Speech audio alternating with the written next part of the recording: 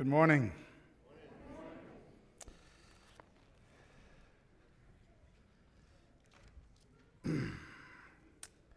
All right. It's good to be here.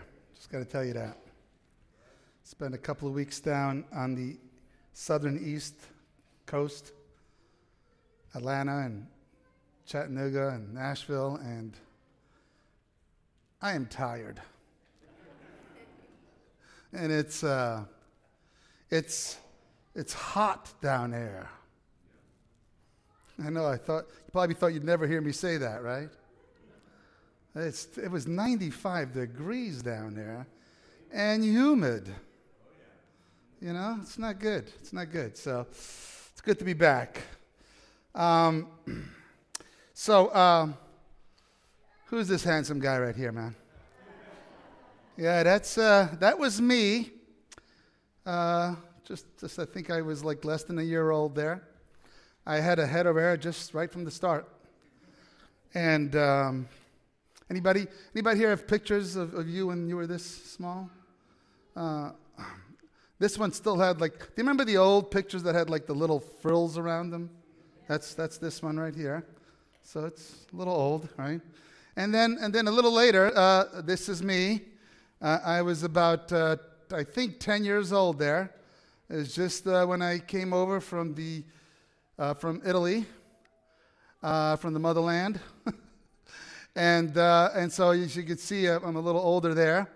And then as time went on, no laughing at this picture, especially on what I'm wearing. But this was the style back then in the 70s. This is me. See, I warned you and you still laughed. This is me in the 70s, BC, before Christ. And yes, those are bell bottoms. That is true. And so thanks. Yeah, that's okay. So then, and so that was me just a little older. And then a few years later, I was baptized. And this is me, the fourth guy. We've seen this picture before. I know you have. It's the guy over there. It's a little skinnier than I am now. But that guy right there, that's me with the long hair. And that was me when I was about 20 years old. In fact, I was 20 years old on that day. And then a little later, I met this wonderful princess. And that's me and my beautiful, beautiful wife, Nancy. I think we were dating then, or I might have been married by then. I don't remember. I don't know.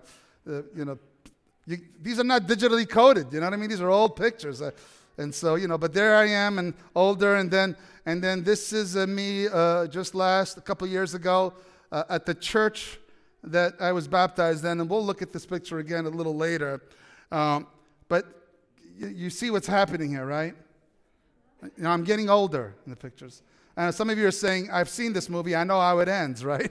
But I don't know how it ends. I'm hoping that it ends with me embracing Jesus, and never seeing death at all. But that's just me getting older and older and older. And as I, like you probably, as I look at those pictures of me getting older, as you see your pictures of you getting older, you're sitting there going, man, where is that from? And what happened to me, if you ever want to do a really interesting experiment, put a paper bag over your head and stand in front of the mirror, naked, except for the paper bag. And you will have a revelation about what happened to you through the years. It's like, wow, is that really me, And it's just this thing that, we get old. Have you noticed that? Now, I don't know about you, but I think one of the reasons why Christianity appealed to me is because it promised something. It promised that it doesn't matter how old I get, it doesn't even matter if I die on this earth, one day I will be resurrected, and I will have the body of my best youth and my best health, everything right there, maybe even better than I've ever been before. Which I believe that's very possible, and so that's, you know what I'm saying, right? Everybody's looking for that. Today, I remember going to St. Augustine. Anybody ever been to St. Augustine, Florida? There is a place called the Archaeological Fountain of Youth. And they talk about Ponce de Leon. How many of you know about the Fountain of Youth? The Fountain of Youth is a spring that supposedly restores the youth of anyone who drinks or bathes in its water. Tales of such a fountain have been recounted across the world for thousands of years, appearing in writings as early as the 5th century BC by Greek scholars, repeated throughout history, prominent among the indigenous people of the Caribbean, and further by Ponce de Leon in the 16th century as an explorer who spoke of the restorative powers of the water in the mythical land of Bimini. Anybody ever got to drink from the Fountain of Youth? If not, maybe you've done this. Maybe you've bought something that promised ageless, like some cream, like an ageless facelift cream. Come on. Come on. I know people, you've tried some of this tightening skin stuff, right? Or maybe it was herbals and supplements, and you're like, this is going to work, you know. I've tried some. I'm going to tell you that right now. If you notice, it's not working. I'm still getting older as it is. But there is something about us that we don't want to grow old. Isn't that true? There's something about us that says, hey, we don't want to grow old. We want to get younger, right? And we've learned, most of us, after a while, we begin to realize, the best thing to do is to eat healthy and get some exercise. And even then, we're not sure, right? But all of us are longing to be able, and if we could, there's not a person in this room, maybe the children, that's about it, but there's not a person in this room that couldn't say, man, I wish I could grow young again. I could be younger again. Now, I'm not talking like F. Scott Fitzgerald's The Curious Case of Benjamin Button. Have anybody ever read that book? Or that's a weird book, by the way. It's actually a really small book, but they made it into like a 3-hour movie. I don't know how they did that, and it's all about this guy that is born as an 80-year-old, and then gets younger and younger and younger, and then he disappears. Well, I'm not talking about that. I'm talking about like getting to the point where you could go backwards to the time when you felt the healthiest and that you felt like the best and your brain was working just great, everything was going wonderful, and you're like, yes, I wish I could just stay here, stop, and be this. All of us wish we could do that, and all of us know we can't. But what if we could collectively? What about being able to grow younger together? What do I mean by that? There's this great quote by Max De Pree. He's a leadership guru. And he says, the first job of a leader is to define reality. And let me give you some realities here that I think are important. And I want to preface by saying this. Our church is actually doing pretty good in what I'm about to talk about, which means we should never rest on our laurels. We should keep trying to do better and better. Does this make sense? Now, this will make a lot more sense once you know what I'm talking about. Here's a stark reality. The median age for churchgoers in North America is between 51 and 65. That means that most churches, the church is getting older and older and older. Now, there's nothing wrong. I'm getting older. There's nothing wrong with this group, except for this, that if this keeps going, there will be no church in the next 20 years. Are you following what I'm saying so far? Is it possible that maybe we could do something together to grow the church younger? Wouldn't that be fantastic? And here's my point. My point is, I think we do pretty good, and I think we could do better. I think we do better than many churches, I'll be honest with you, but not as good as some. But I think we can do some very intentional things to grow our church younger. So that the median age of this church is not 51, but it's 40. Wouldn't that be awesome? Right? And by the way, this median age throughout North America, this is, by the way, all Christian denominations, this median age includes children. So it's a little skewed if you think about it, right? We call this the graying of Christianity. Now again, what I am going to be talking to you about is not like getting rid of old people, because I'm one of them now, okay? I keep getting these, AA, yeah, whatever that, man, forget it. I am not going for that until I retire, And then maybe I'll need it. But, I know I'm getting old, so I'm not talking about that. What I am talking about is that there is something that's happening. In John chapter 10, Jesus says that the thief comes in to steal. And let me tell you who the thief is stealing from our churches today, and that's young people. The thief is stealing young people from our church. And there is a specific age group. We call them millennials and Gen Zs. Millennials and Gen Zs, we are losing millennials and Gen Zs from the Christian church on an alarming pace.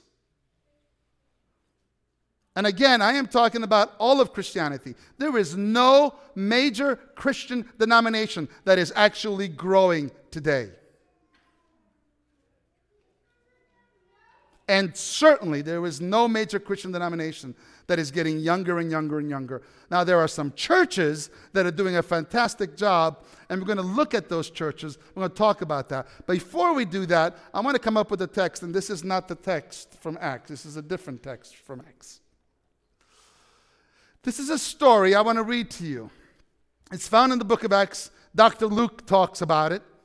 He says, on the first day of the week, we all met together to break bread. Are you following the story here? And Paul spoke to the group. Now, apparently Paul was a great speaker. Paul could speak. Paul can move a community. He can move a congregation to tears, to laughter. Paul was just this fantastic evangelist.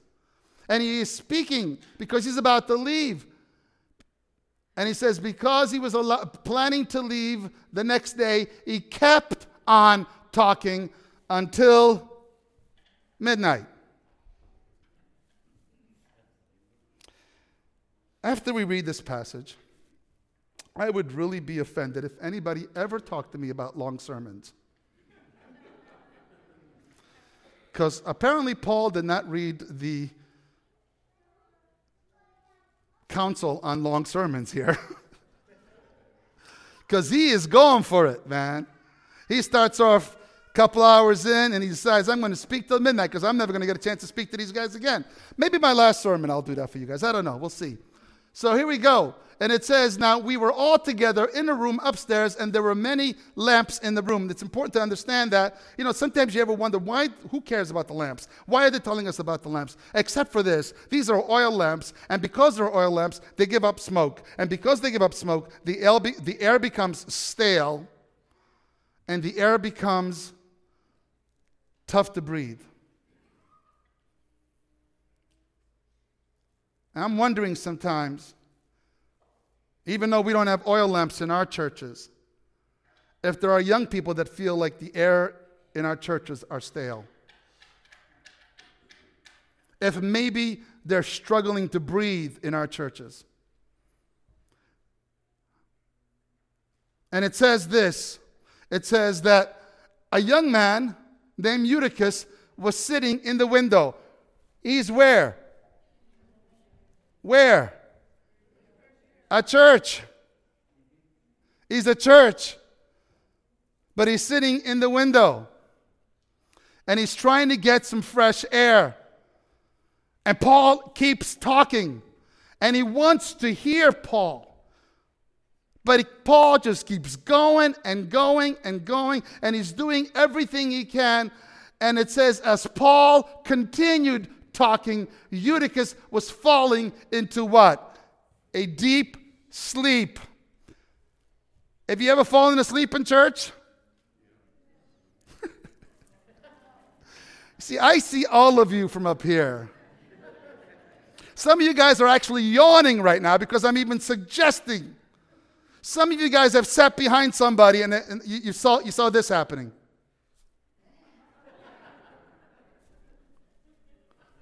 You know what I'm talking about, right?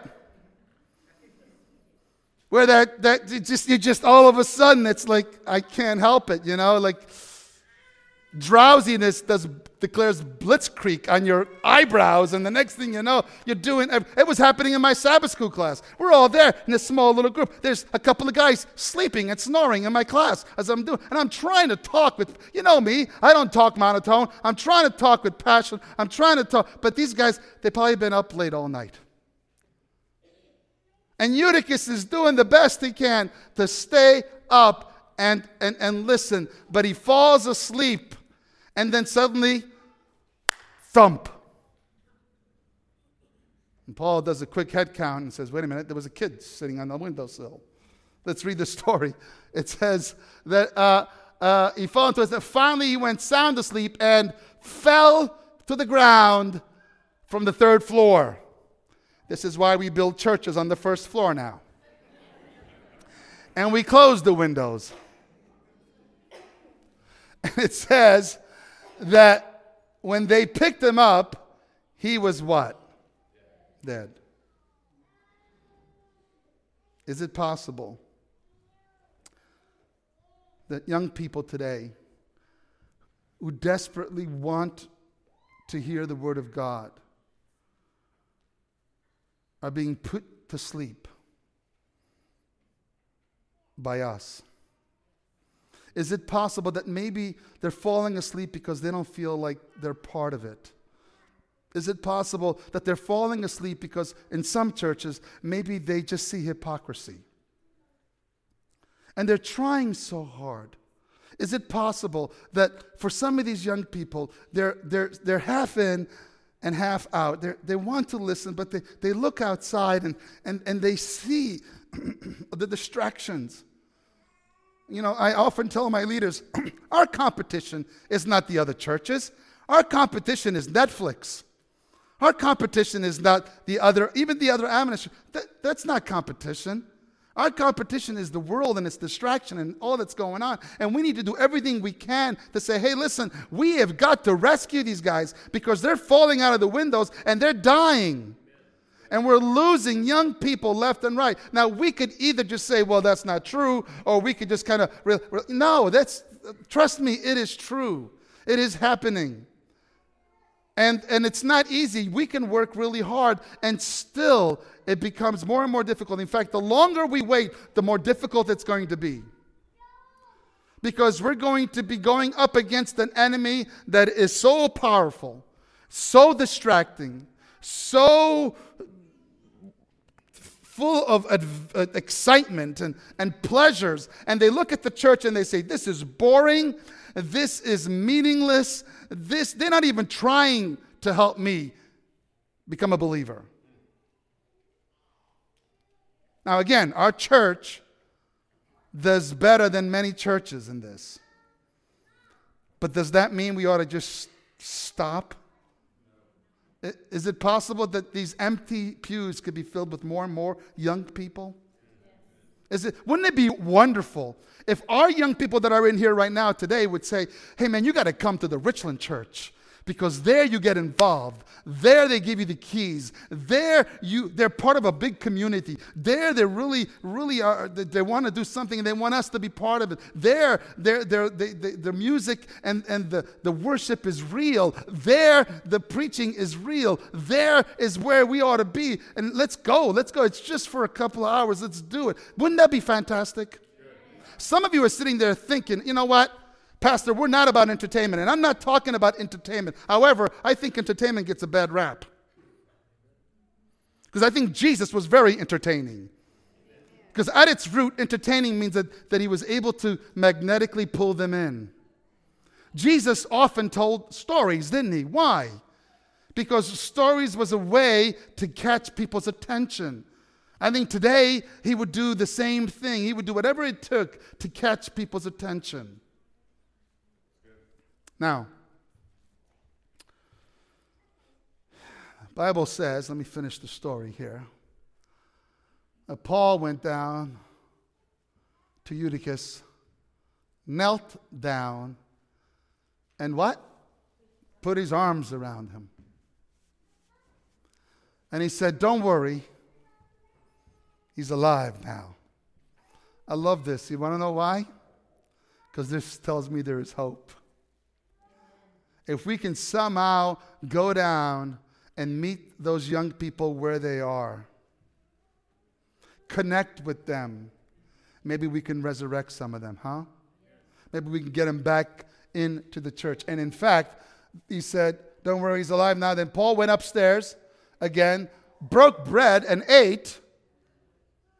And he was like, that was a good, cool thing to happen. So he spoke to them a long time until it was early morning. He's like, forget midnight, man. Let's just keep going. I think Paul was a little, but okay. And then he left. And they took the young man home alive and were greatly comforted. Why is this story in the Bible? Because I think God knew that one day we'd be wrestling with this issue. See, this was not an issue back then. Let me share with you what I mean here. These are the top 5 reasons why there are church dropouts, why they stop attending church. This is ages 23 to 30, okay? And if you're 23 or 30 and you're in here, tell me if this doesn't ring true to some of you guys. I moved to college and stopped attending church. Church members seem judgmental or hypocritical. Can I just tell you something? One of the coolest things that I hear about young people in this church is say, one of the things why I like going to this church is because they're not judgmental and hypocritical. And God forbid if we ever become that way. Not on my watch, let me tell you that right now. We have to do everything we can to make sure that we never become that way. The third thing they say is, I didn't feel connected to people in my church. There are people in this church, young people that have come to church here, that have sat in these pews, and I know who you are, and I don't want to look at you right now, but some of you have never even gone up to them and said, hey, who are you? What's your name? Let's talk. Let me have you over to the house. We need community. We are people that desperately need community. And if they don't find it here, they're going to find it somewhere else. If you don't believe me, get on Facebook, get on Instagram, get on Snapchat. See where these people find community. That's our competition. But there should be no greater community than the Christian community. No greater place than the church, the local church, for young people to feel like they're part of it and they're loved. And they don't feel like they're in some kind of competition. The fourth reason was I disagree with the church's stance on political, social issues. And the fifth one is my work responsibilities prevented me from attending. This one happens a lot. But look at the percentage, right? The biggest one was attending college. The second biggest one was what? Judgmental or hypocritical. Now, right now, our North America has got about 17% of its population are millennials and Gen Zs. Only 10% of that 17% go to church. If that doesn't define reality, I don't know what does. Now, part of it is not our fault. I remember when I was growing up, I went too fast. I just ruined it for you. But anyway, check it out. This is the way I went. This is the way my life was, right? You go to high school, you get out, you go to college, then you get a job, then you get married, you get kids, right? But today, what is it like? It's like, well, hold on now. there's a gap year, you live together, there's an internship, maybe you live at home, you travel abroad, roommates, maybe you go to college then, and this is crazy stuff that's going on. Oh, it's not our fault, but that's part of life. And we could just say that's not right, that's not fair. We could do that, we can argue that all we want, but it doesn't matter. It's reality. And so the key is, how do we deal with this reality? And can God make us creative enough so that we can say, we can still work with this reality and win people to Jesus Christ? They don't have to fit in the box that we grew up in. In fact, we don't want them to. So here's what happened. Some years ago, actually it was about a year and a half ago, I came across a book at one of these Catalyst conferences that I go to. And the book caught my eye. And I decided to bring it back. And then I decided to get one for every one of our leaders in this church. And then we spent a year and a half, we've been talking about every chapter. We've been going over everything. And let me tell you what the book is. The book is called Growing Young. And here's the premise of the book. All churches grow old, just like us as humans. But strategic churches are growing young. Growing Young profiles 250 innovative churches, catch this word, intentionally engaging 15 to 29-year-olds that are growing spiritually, emotionally, missionally, and numerically. The book is packed with ideas. Growing Young shows ministry leaders how to position their churches to reach younger generations in a way that breathes life into the whole church. And as we read the book, one of the things that we noticed was this wonderful concept of young and old working together. It didn't say, look, we just got to just get away, do away with everything we do and start everything for young and youth and that's it. No. It said, if ever there was a time, this is it right here. There's this time, if ever, this generation of young people, Gen Zs and millennials, they love to hang out with us old folks. How cool is that? They love to be mentored by us. They long for it. Some of my best friends are half my age. I'm telling you, it is amazing. And all of us can engage in that. I know, especially teenagers. It's scary. I get it. I'm with you, man. But I think we can ask God to give us some courage. To ask God to give us some creativity. To ask God to say, okay, what else can we add? What else can we do as a church? And so for the next 6 weeks, we're going to talk about growing young. For the next 6 weeks, and I won't be the only one. We actually have, I'll be here next week. The next week after that, we have Todd Kaplan coming. He's the executive director of Forge, a ministry that's specifically designed to connect young people to older folks through a mentorship program.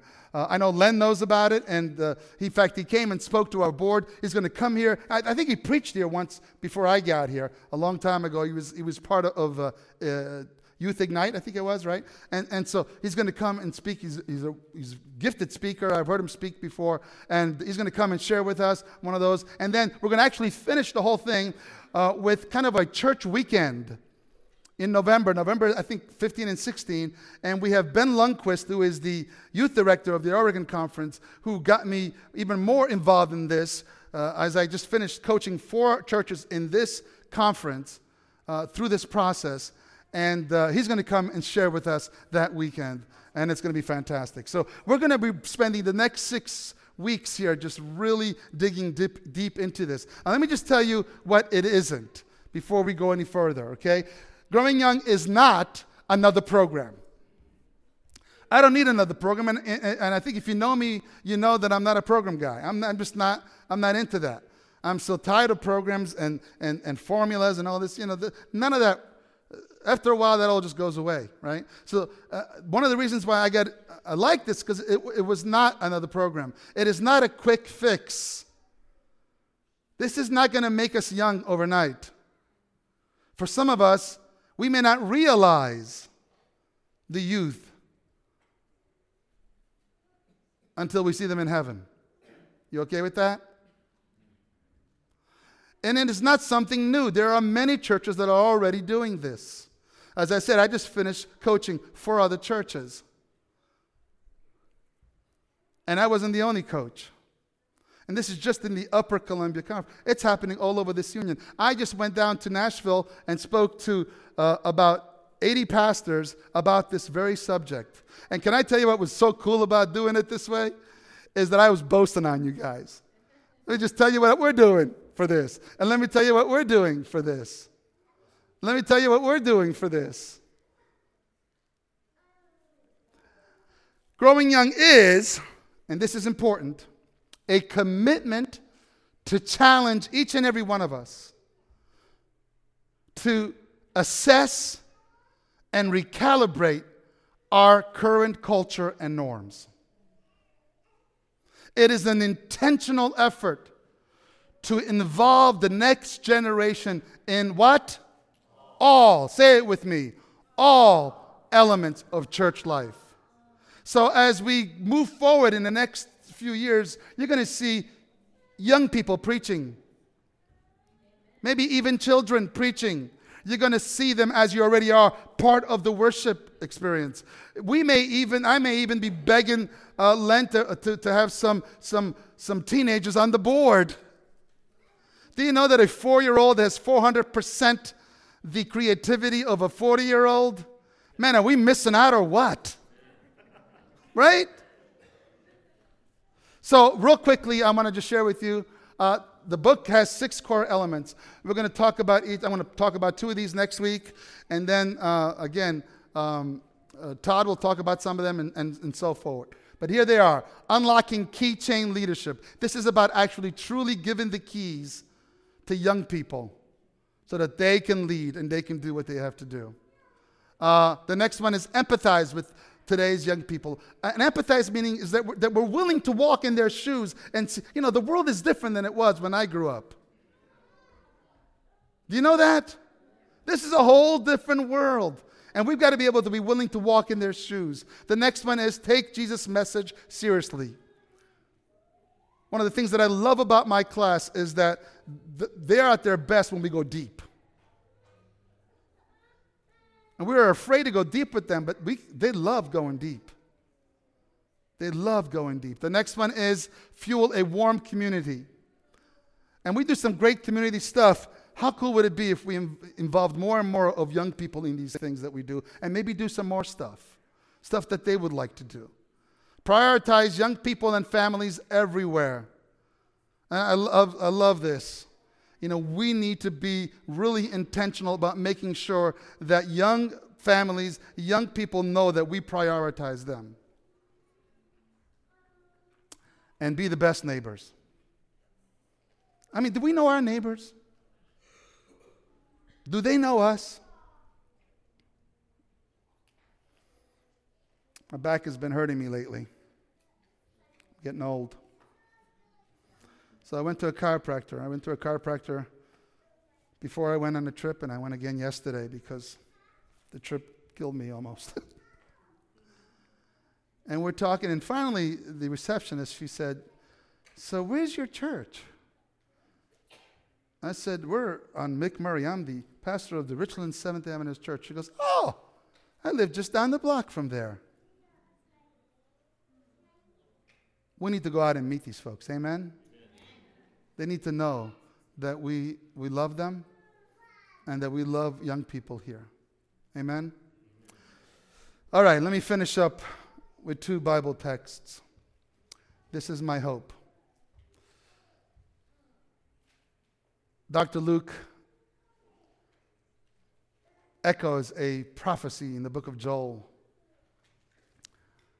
This would be such an awesome translation of everything that we're talking about here. In the last days, God says, "I will pour my spirit on" who? Everyone. I catch this. Sometimes I think some leaders need to read this. "Your sons and" what? "Daughters will speak what God has revealed. I am so thankful that I belong to a church that prizes the spiritual gifts of women as well as men.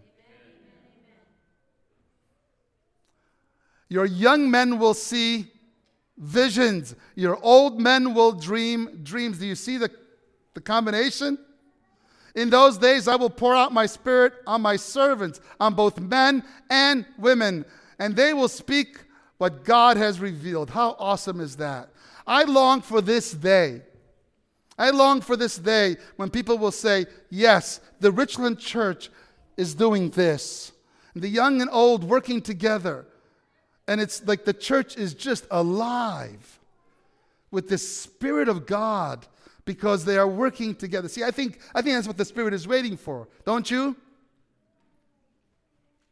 And then finally, I'll end with this text. I came across this text by mistake about a year ago. And some of you may actually be wondering why I'm so passionate about this topic.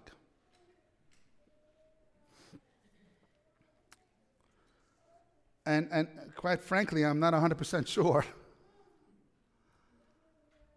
I'm just passionate about the church. And I'm passionate about the calling that God has given me. And the reason why I came to this church, this specific church, all the way from the East Coast. I've never been to the West Coast. People ask me all the time, what are you doing in the West Coast? Well, let me tell you why I came.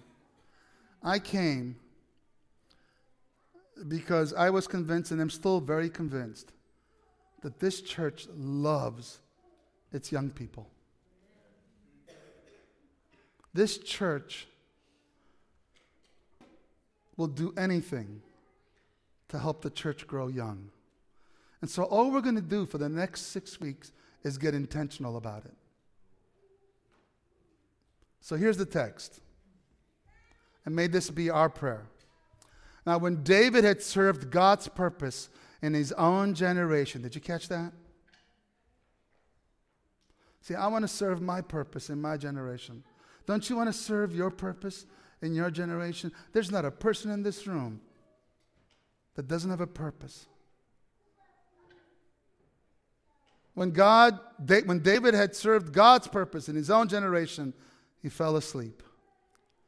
And it was then that he was buried with his ancestors and his body decayed. Are you catching this little line here? See, you're not going to get to die until you served your purpose in this generation. You know, I love that. And so I'm going to keep doing this so I can live forever. Amen? All right. Well, put on your seatbelts because we're going for a ride. Do you think our young people need to know that we love them? Father in heaven, thank you for a church that is committed to valuing and loving young and old equally, Lord. Thank you for a church that is committed to being balanced, to being part of a growing young movement. I pray, Father, that as we work together, that those who are younger will gain the wisdom and patience of those who are more seasoned. That those who are more seasoned and they're older would gain the energy and the joy of young people. Pour out your Spirit upon us, Lord. We ask it in Jesus' name. Amen.